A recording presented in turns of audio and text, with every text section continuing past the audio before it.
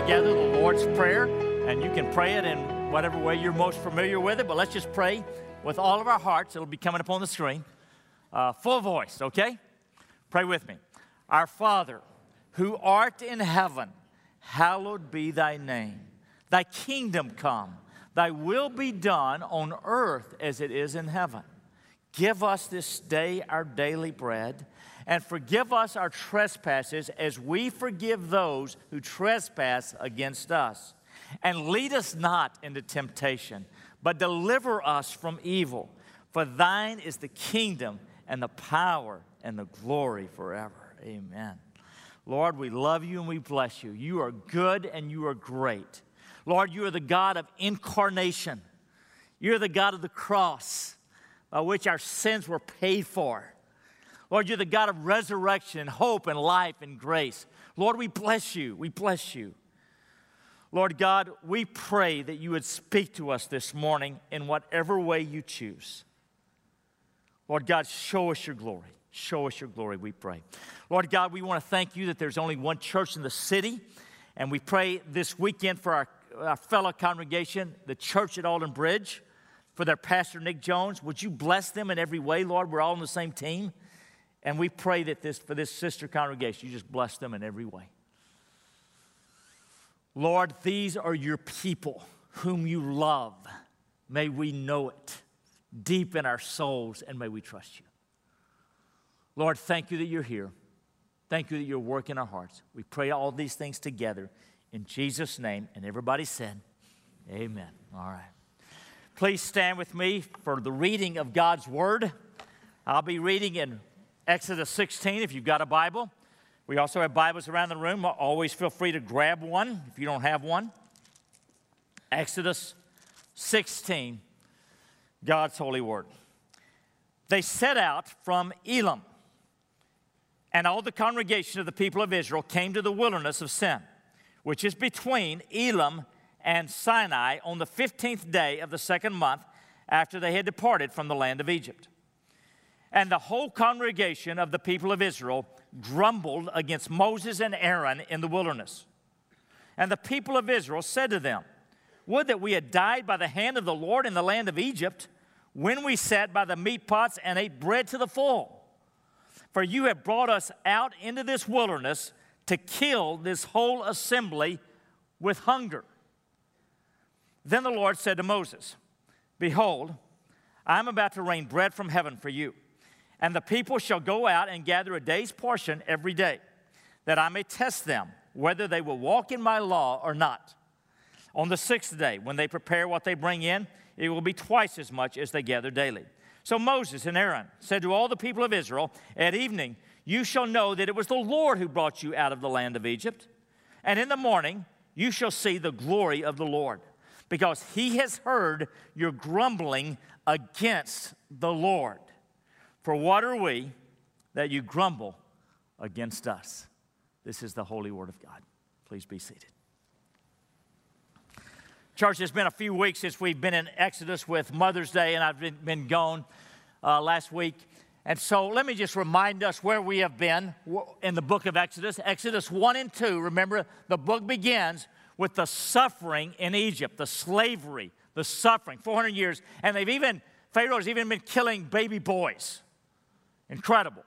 And then in Exodus 3, because God heard their prayer and saw their hurts, he calls Moses to go back to lead the rescue. And so in Exodus 3 and 4, God calls Moses, less than excited, but he goes anyway. And then in Exodus 5 through 13, they're in Egypt, and we have the 10 plagues, one of the remarkable parts of all Scripture, the 10 plagues. And then in Exodus 14, he's delivered them out, and he splits the Red Sea. The Israelites can go out, and then the waters cover the Egyptian army. Last time in Exodus 15, they have just been rescued from the jaws of death, all of their families.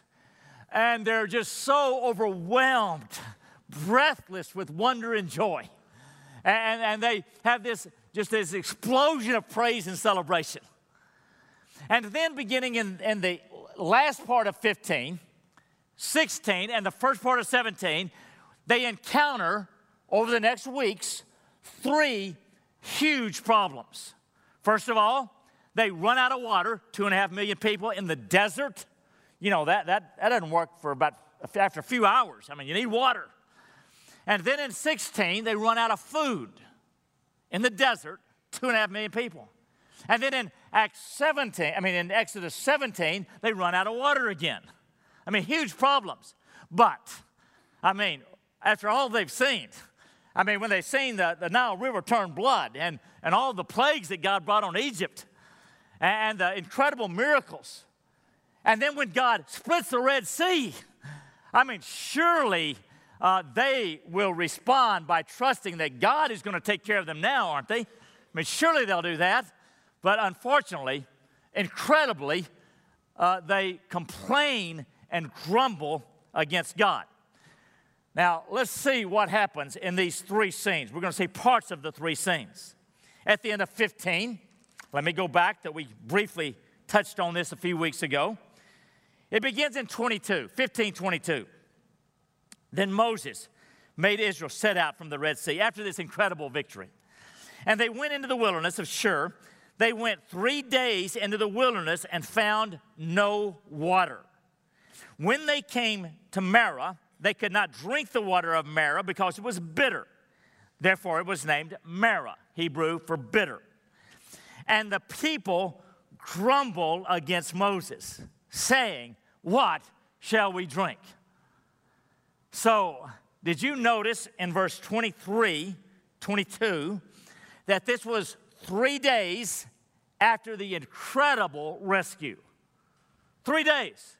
I mean, you would think that, just after what they had seen, especially 3 days, I mean, that would be like seeing the Red Sea this past Thursday split open, and you walk through it. And 3 days later, rather than calling out to God and trusting God, they are complaining and grumbling against God.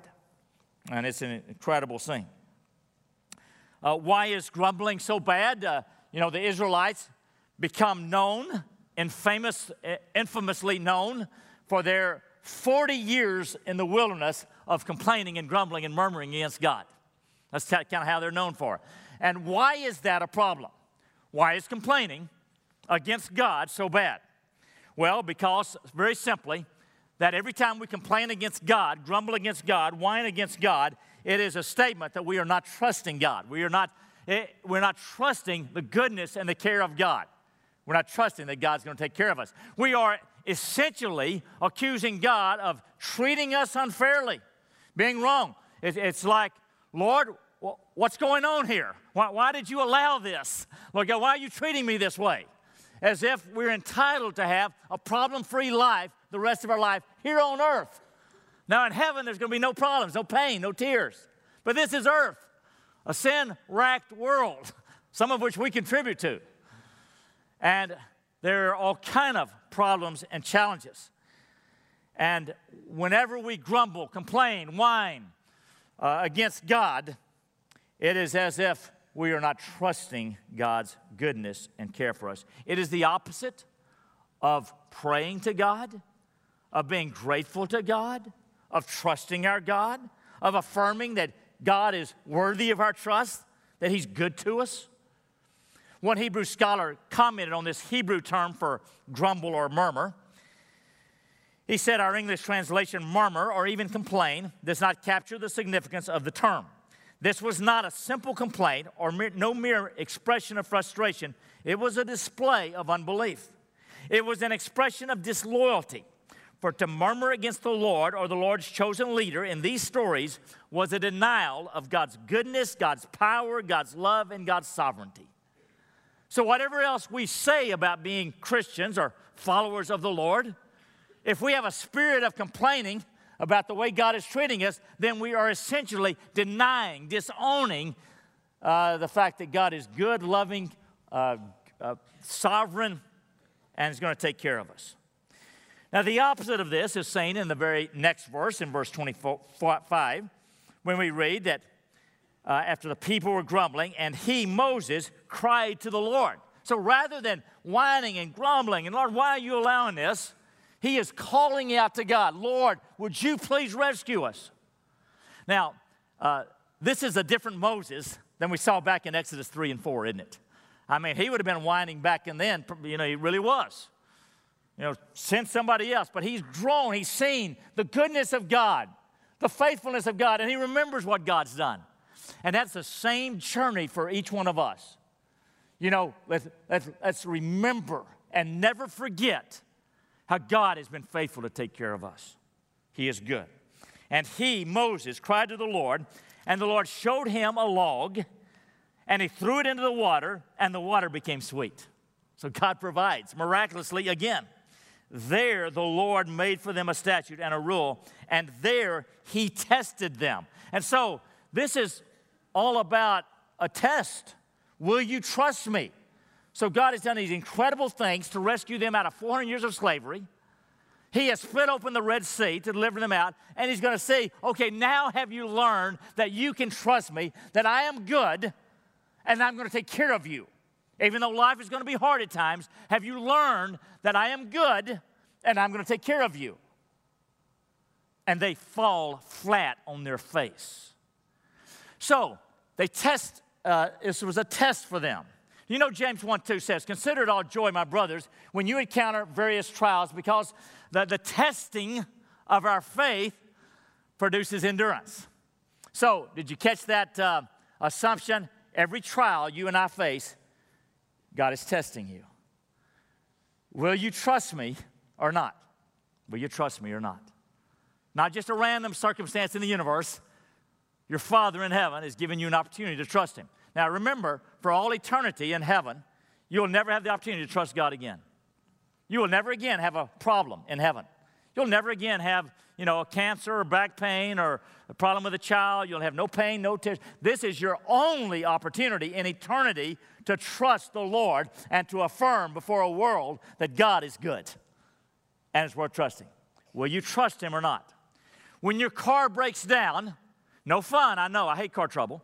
But when your car breaks down, are you going to grumble and complain against God? Or are you going to remind yourself, God is always taking care of me. God's always seen me through. He's going to take care of me now.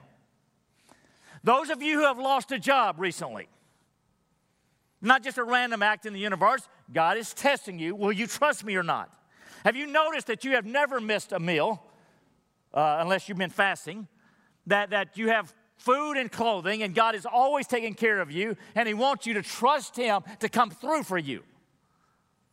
Those of you who've got physical problems, bad diagnosis, problems in marriage, problems with singleness, whatever the problem is, it's not just a problem, it is a test from God. Will you trust him or not? That is, in your heart of hearts, do you really believe he is good? Or are you just talking that way on Sunday mornings? And then you just grumble and complain, oh God, I can't believe you did this. Oh, I can't believe you treated me like that, as if you're entitled to have a problem-free life. Now, let me ask you this. Is it always wrong to complain? Well, not exactly. It's certainly not wrong to point out a problem. If the electric wire's down in your neighborhood, tell the authorities, that's nothing wrong. It depends on what you say, how you say it, and who you say it to. The spirit with which you bring it. Let me give you the difference between complaining and not complaining. Say there's a family of 5, and the father and the 3 kids always just get up from the table and go about their business, leaving the table in a mess. And the mom says to them one day, okay, we're going to do dinner differently. Every night, after we have dinner, rather than just getting up and going doing your stuff, and I clean up the table, everybody takes their own plate and silverware to the sink, and they wash it off and put it in the dishwasher. We're going to do it that way. Is that complaining? No, that's not complaining. That's just, a problem, and here's a good solution for it. Now, if the very next day and the next 3 months, the 10-year-old boy just is complaining and whining about, oh, I've got to do this, it's just not fair, that's complaining. So it's not pointing out a problem in the right spirit to the right person. It is a spirit of grumbling and complaining and whining, and especially against God. And sort of like even when you sin against somebody, you're really sinning against God. When you're grumbling against somebody, you're really grumbling against God. And it is a statement that in your heart of hearts, you do not believe that God is good and that He's going to come through for you. And rather than calling out to Him to take care of you, you grumble and complain against Him. Okay, they had their test. 3 days after the Red Sea, they fell on their face. Okay, let's see the next time. 6 weeks later, chapter 16, verse 2, or verse 1. They set out from Elim, and all the congregation of the people of Israel came to the wilderness of Sin, which is between Elim and Sinai, on the 15th day of the second month after they had departed from the land of Egypt. So 6 weeks after the Red Sea, 5.5 weeks after the miracle with the water, log in the water. And the whole congregation of the people of Israel grumbled against Moses and Aaron in the wilderness. Are you kidding me? And the people of Israel said to them, would that we have died by the hand of the Lord in the land of Egypt, when we sat by the meat pots and ate bread to the full, as if they had such a good life then. They forgot. For you have brought us out into this wilderness to kill this whole assembly with hunger. What exaggeration.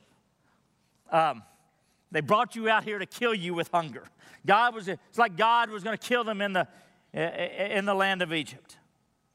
On the 6th day, when they prepare, in verse 4, back up a bit. Then the Lord said to Moses, behold, I'm about to rain bread from heaven for you, and the people shall go out and gather a day's portion every day, that I may test them whether they will walk in my law or not. So they grumble against God. How does God respond? He gives them bread from heaven every day, every morning. Later on, He's going to say, and every night He's going to give them quail to eat. Now, in the previous chapter, when they whined and complained and grumbled about the water, what did God do? How did He respond? He graciously gave them water. Here they're grumbling again. What does He do? He graciously gives them food. Sometimes people say, well, God seems so different in the Old Testament than the New Testament. There's all this grace in the New Testament, but is there grace in the Old Testament? Friends, that was grace we just read about. That's what grace is. Undeserved favor and love. That is grace. And you see it actually all through the Old Testament, because God is God. What the people of Israel did is they forgot what God had done for them. They didn't remember how God had been so incredibly good to them. They forgot. And at times, truth be known, we forget what God has done for us, don't we? I do. At times we forget the way that God has been faithful to us every day of our lives. And it is so vital that we remember what God has done. Besides the thousands upon thousands of simple and not so simple gifts to us personally, we also must remember what He's done for us on the cross, because that is the final proof of the goodness and love of God for us. But God proves His own love for us, in that while we were yet sinners, Christ died for us.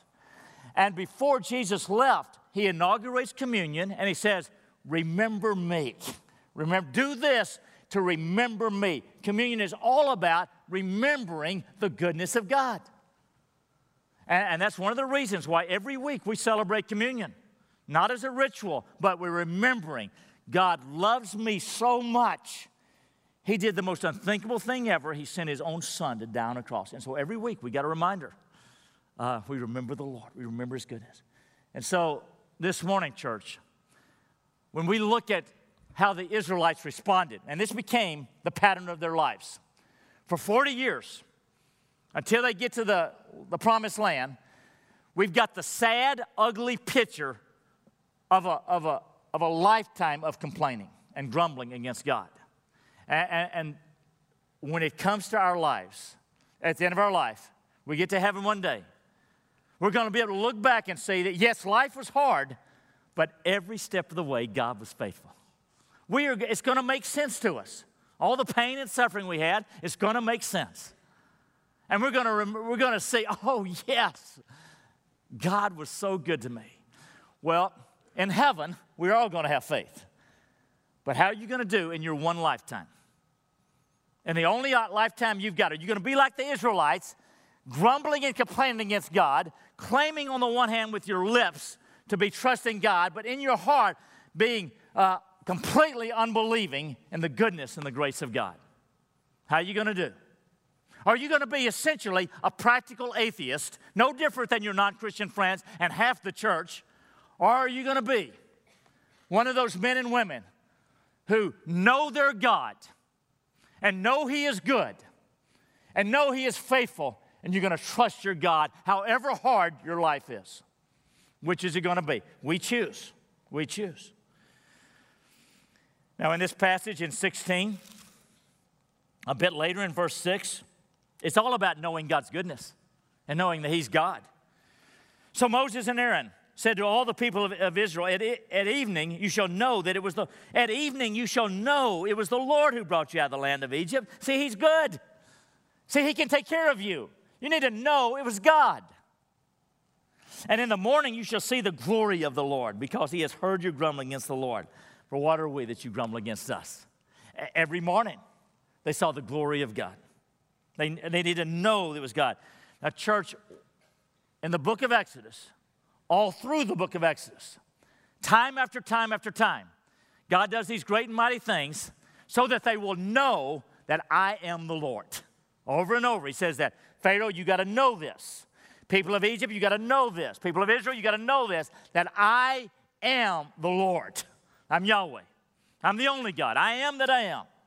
And therefore, all the earth must glorify the Lord. They connect these two things. Know who He is, glorify Him. Know who He is, glorify Him. And you know that is so captured so beautifully in Psalm 46:10. Be still and know that I am God. I will be exalted among the nations. I will be exalted in the earth. I'll be glorified in all the earth. Church, this is a matter. This matter of grumbling and complaining is simply a matter. Do we know that God is God and that He is good and that we can trust Him? Or in our actions, are we saying essentially God is unfair and mean to me and He's not good? It is all about the goodness of God. Several centuries ago, there was a pastor in England who wrote a book called A Serious Call to a Devout and Holy Life. And there's a little section about complaining that is so good. This is what he says. It's so good, I wanted to have it on the screen for you. It said, a dull, uneasy, complaining spirit is of all tempers the most contrary to the spiritual life. Can we just pause right there and let that process? A dull, uneasy, complaining spirit is of all tempers, emotions, the most contrary to the spiritual life. For it disowns the God whom it pretends to adore. So, friends, we're not dealing with a light topic this morning. We're talking about people who talk a good game, but they disown the God they pretend to adore. And I want to tell you one thing. I have done that. I am guilty. And probably at times you have been guilty. And maybe right now that's how you're living. And if so, repent and receive the goodness and the grace of God, because He waits to set you free from that spirit. Do you respond to the problems and challenges in your life by a spirit of grumbling and complaining, or do you call out to God with a spirit of joy and gratitude? All right, let me go back to the quote. He said, a man sufficiently disowns God if he does not believe that all is guided and directed by the care and providence of a divine being who is all love and goodness to His people. Church, this is all about the goodness of God. Is He good or is He not? Is He a Scrooge God or is He the God of the Scriptures? He who believes that everything happens to him for the best cannot possibly complain for lack of something better. If you therefore live in murmurings and complaints, it is not because you are a weak, infirm creature. It is because you lack the first principle of the spiritual life, a right belief in God. It all begins, will we trust the goodness of God or not? As thankfulness is an open expression, open acknowledgement of the goodness of God, even so complaints are plain accusations of God's lack of goodness to us. Make it a rule then to receive everything as evidence of His goodness, to will everything that God wills, and to prepare your heart to praise Him for everything. Let me give you an example. When Joseph in the Old Testament was 17 years old, the book of Genesis, one of the most horrible wrongs that I've ever read about happen. His own brothers sell him in slavery to a to a passing caravan, and they take him to another land, never to see him again. Can you imagine? You're 17, that happens to you. And then he's falsely accused by the house he's slave in of sexual assault, completely false charge, and he's thrown in prison. And he's kept in that prison until he's 30 years old. So for 13 years, Joseph goes through incredible injustice. Never once in the biblical record is there any trace of bitterness, complaining, or grumbling. Why is that? Because for some reason, Joseph knows that there's a God in heaven, and this God is good. And so later in his life, when his brothers are scared to death, oh, now he's going to get revenge now that our father's died. You know what he says to them in Genesis 50:20? Look, brothers, don't worry a thing. You meant it for evil, but God meant it for good. Friends, that is true of every single thing that will ever happen to you. Every single thing, including whatever you're going through right now. Whatever else somebody else meant for evil, God is going to bring good out of it for you. It is a matter. Is God God or is he not? Is God good or is he not? Be still and know that I am God. I will be exalted. God is looking for a crop of people, men and women like you and I, who no matter what people around us respond to at the problems and the challenges of life, we trust the Lord. Not with a spirit of entitlement that complains and grumbles, if I got to suffer a little bit, but with a spirit of gratitude. God, as hard as this is, you are good. You are good. Church, what's it going to be? What's it going to be? They got one more opportunity in 17. Surely now they will trust the Lord. All the congregation of the people of Israel moved on from the wilderness of sin by stages, according to the commandment of the Lord, and camped at Rephidim. But there was no water for the people to drink. Therefore the people quarreled with Moses and said, give us water to drink. And Moses said to them, why do you quarrel with me? Why do you test the Lord? But the people thirsted there for water, and the people grumbled against Moses and said, why did you bring us out of Egypt to kill us and our children and our livestock with thirst? So Moses cried to the Lord. They grumble, he calls out to God. Church, what's going to be the pattern of our life? They have a 40-year ugly pattern of complaining and grumbling. What will be the pattern of your life when you get to heaven? Will it be of grumbling and complaining and essentially saying, God is not being good to me and he's not trustworthy?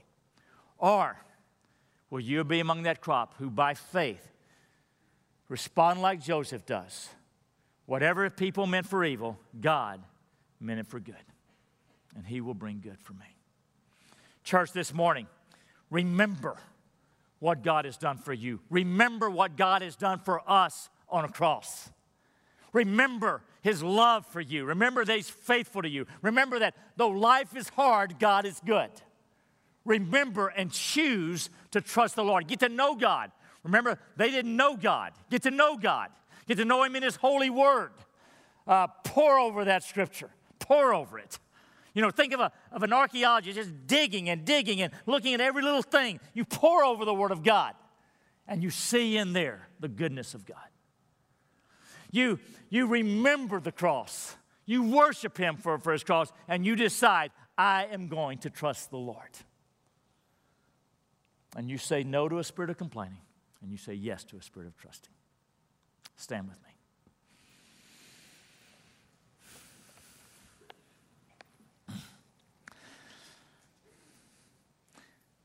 Lord, help us. Lord, help me. Lord, forgive me for my grumbling, complaining spirit at times. Lord, thank you that you're so gracious. And maybe some of you need to do a little business with God right now. Maybe you need to sort of bring your sin to God and receive his forgiveness. Lord, find in us, find in people all over Woods Edge, men and women who will trust our God, that you are God and you are good. Friend, if you're in the room and you've never taken the first step of trust in Jesus as your Savior, this is your time. This is your moment. Breathe a prayer right now, and just say, Jesus, I need a Savior. Come and save me. And He'll do it. He'll do it. Papa, we love you, and we want to love you more. We pray together in Christ's name. Amen.